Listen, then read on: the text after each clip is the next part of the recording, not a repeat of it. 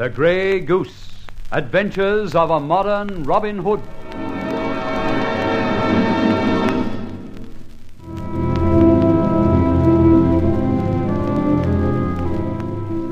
Leaving Highfield Manor and the dead man, Benner, I drove Barbara to London. I was convinced that Benner's death would not affect either of us. The police files would probably read, "Murder by some person unknown." At last, we arrived at my flat.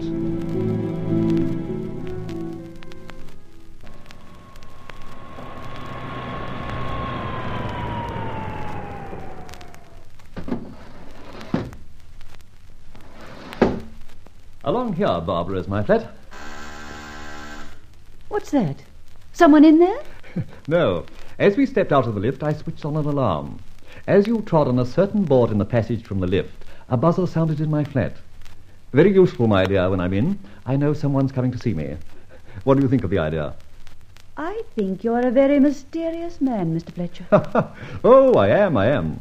Well, here we are. Come in.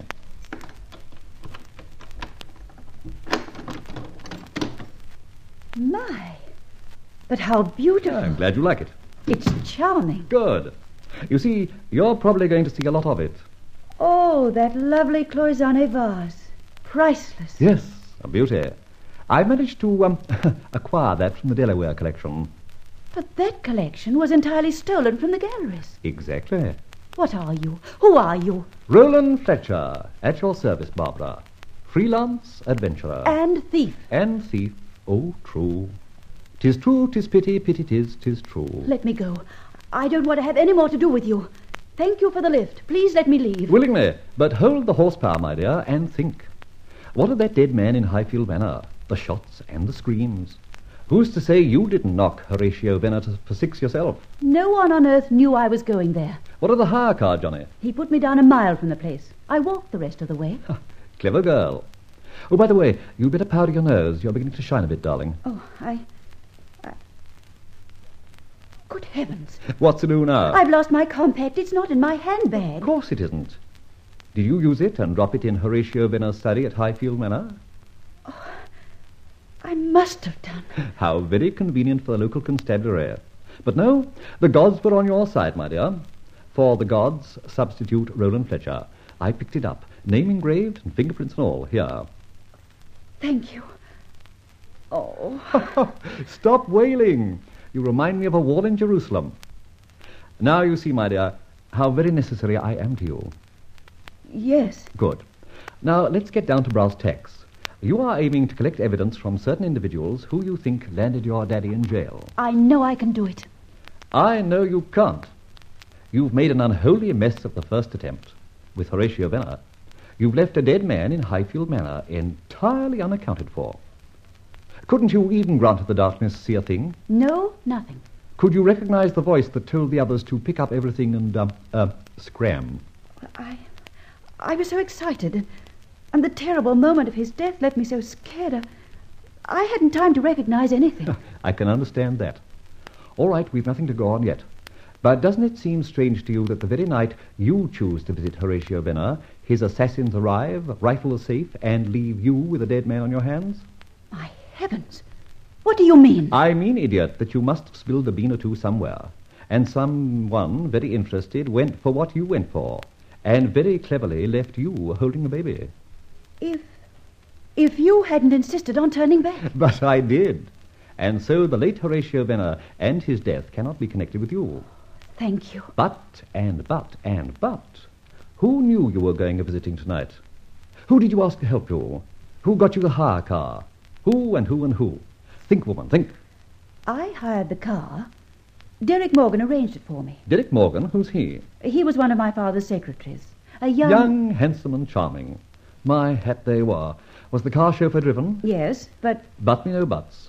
Morgan probably knows all about the affairs that culminated in your father's trouble. Oh, of course. And he's been most sympathetic and helpful on so many occasions. I repeat, idiot, idiot, idiot. Well, I suppose poor Derek has to be eliminated. And I think I know how. Eliminated? But you don't think he was in any way to blame? I don't think anything, except that Derek has to be eliminated. Now, to get to business. Come over here. This is a bookcase. Uh-huh. Now, observe. I turn a little switch, so. I don't even have to say open sesame, but it opens just the same. Regardez-vous. Proceed through the opening. Why, another charming flat. Exactly. Mine. Mr. Jenkins rents it. Actually, his name is on the post boxes downstairs. Mr. Jenkins is me. Or should I say I? You have 2 flats, then? Indeed, yes. But see here. The entrance door to this flat leads to the back of the block. My door leads to the front. But why 2 flats? The explanation will come later. Just think this one out. Mr. Roland Fletcher comes in at the front.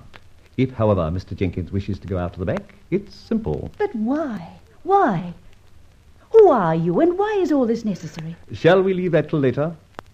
Now, here's my scheme. You shall take over Mr. Jenkins' flat. Your name shall be placed on the post box downstairs. You mean... I mean nothing you can take exception to. Your flat is yours, mine is mine. There's certainly nothing between us, except a bookcase. But that lock's on your side as it does on mine. My only means of wishing to see or communicate with Mr. Jenkins is a buzzer. You can then come to me when I buzz, or I can come to you when you release the catch on your side. Why should you do all this for me?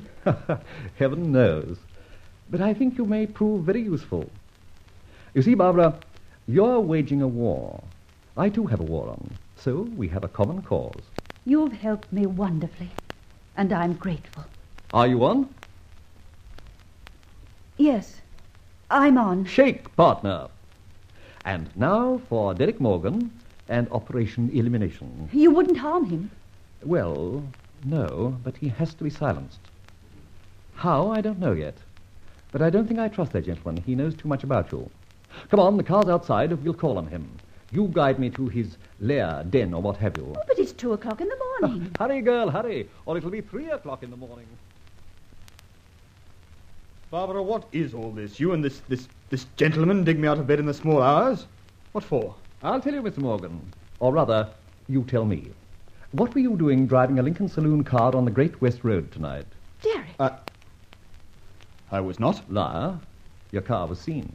You had a lady passenger, and you put her down at a certain place and ostensibly, turned round and went back to London. I did not. I went So to... you did drive that car.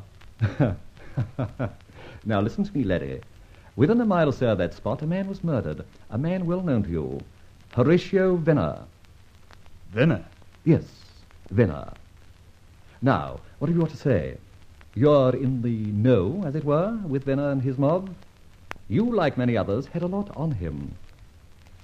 I only drove Barbara. Ah, so you were on that road tonight near where a man was murdered. How in heaven's name Was it really you, Derek, who drove me? Of course it was. Now, there's going to be a hue and cry for the murderer of Horatio Venner tomorrow. Hadn't you better clear out before then? There's a plane to the continent at 10 in the morning. Will you catch it? If you don't, Barbara can testify to the man who did the job. She was there. But I didn't do it, I tell you. You drove that car. And let me tell you, the police shall get the number of it. It was seen in the neighborhood. Venner owed you no good turn. Voila, my friend. Now think for a moment.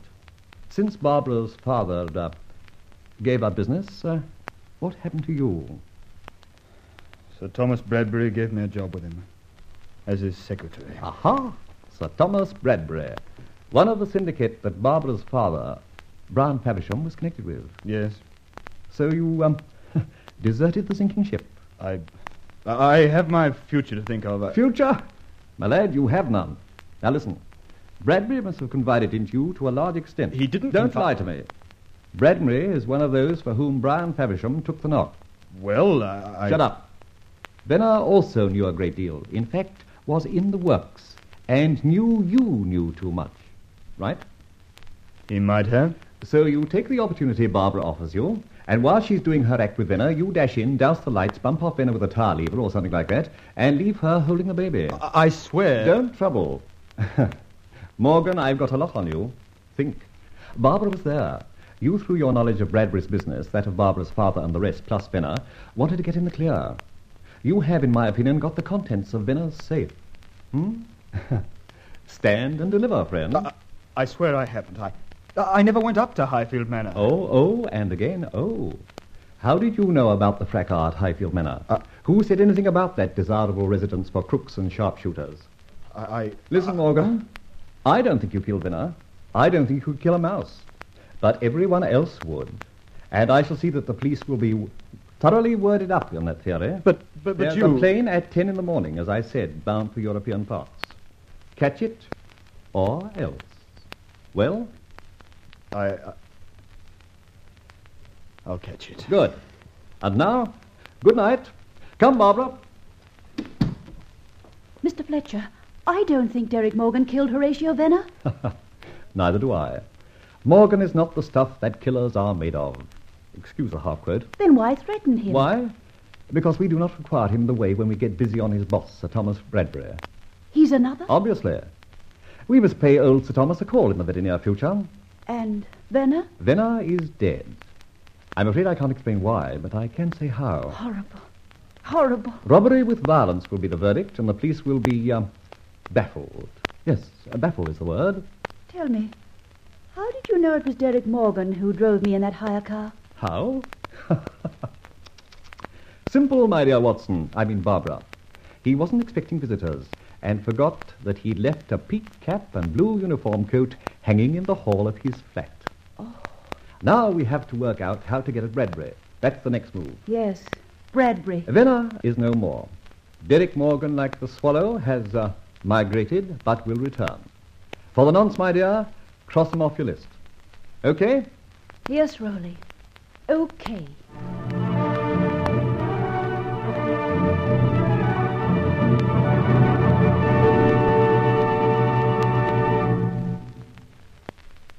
Be with us again when Roland Fletcher, modern Robin Hood, once again shoots an arrow on the road for another adventure in the story of The Grey Goose.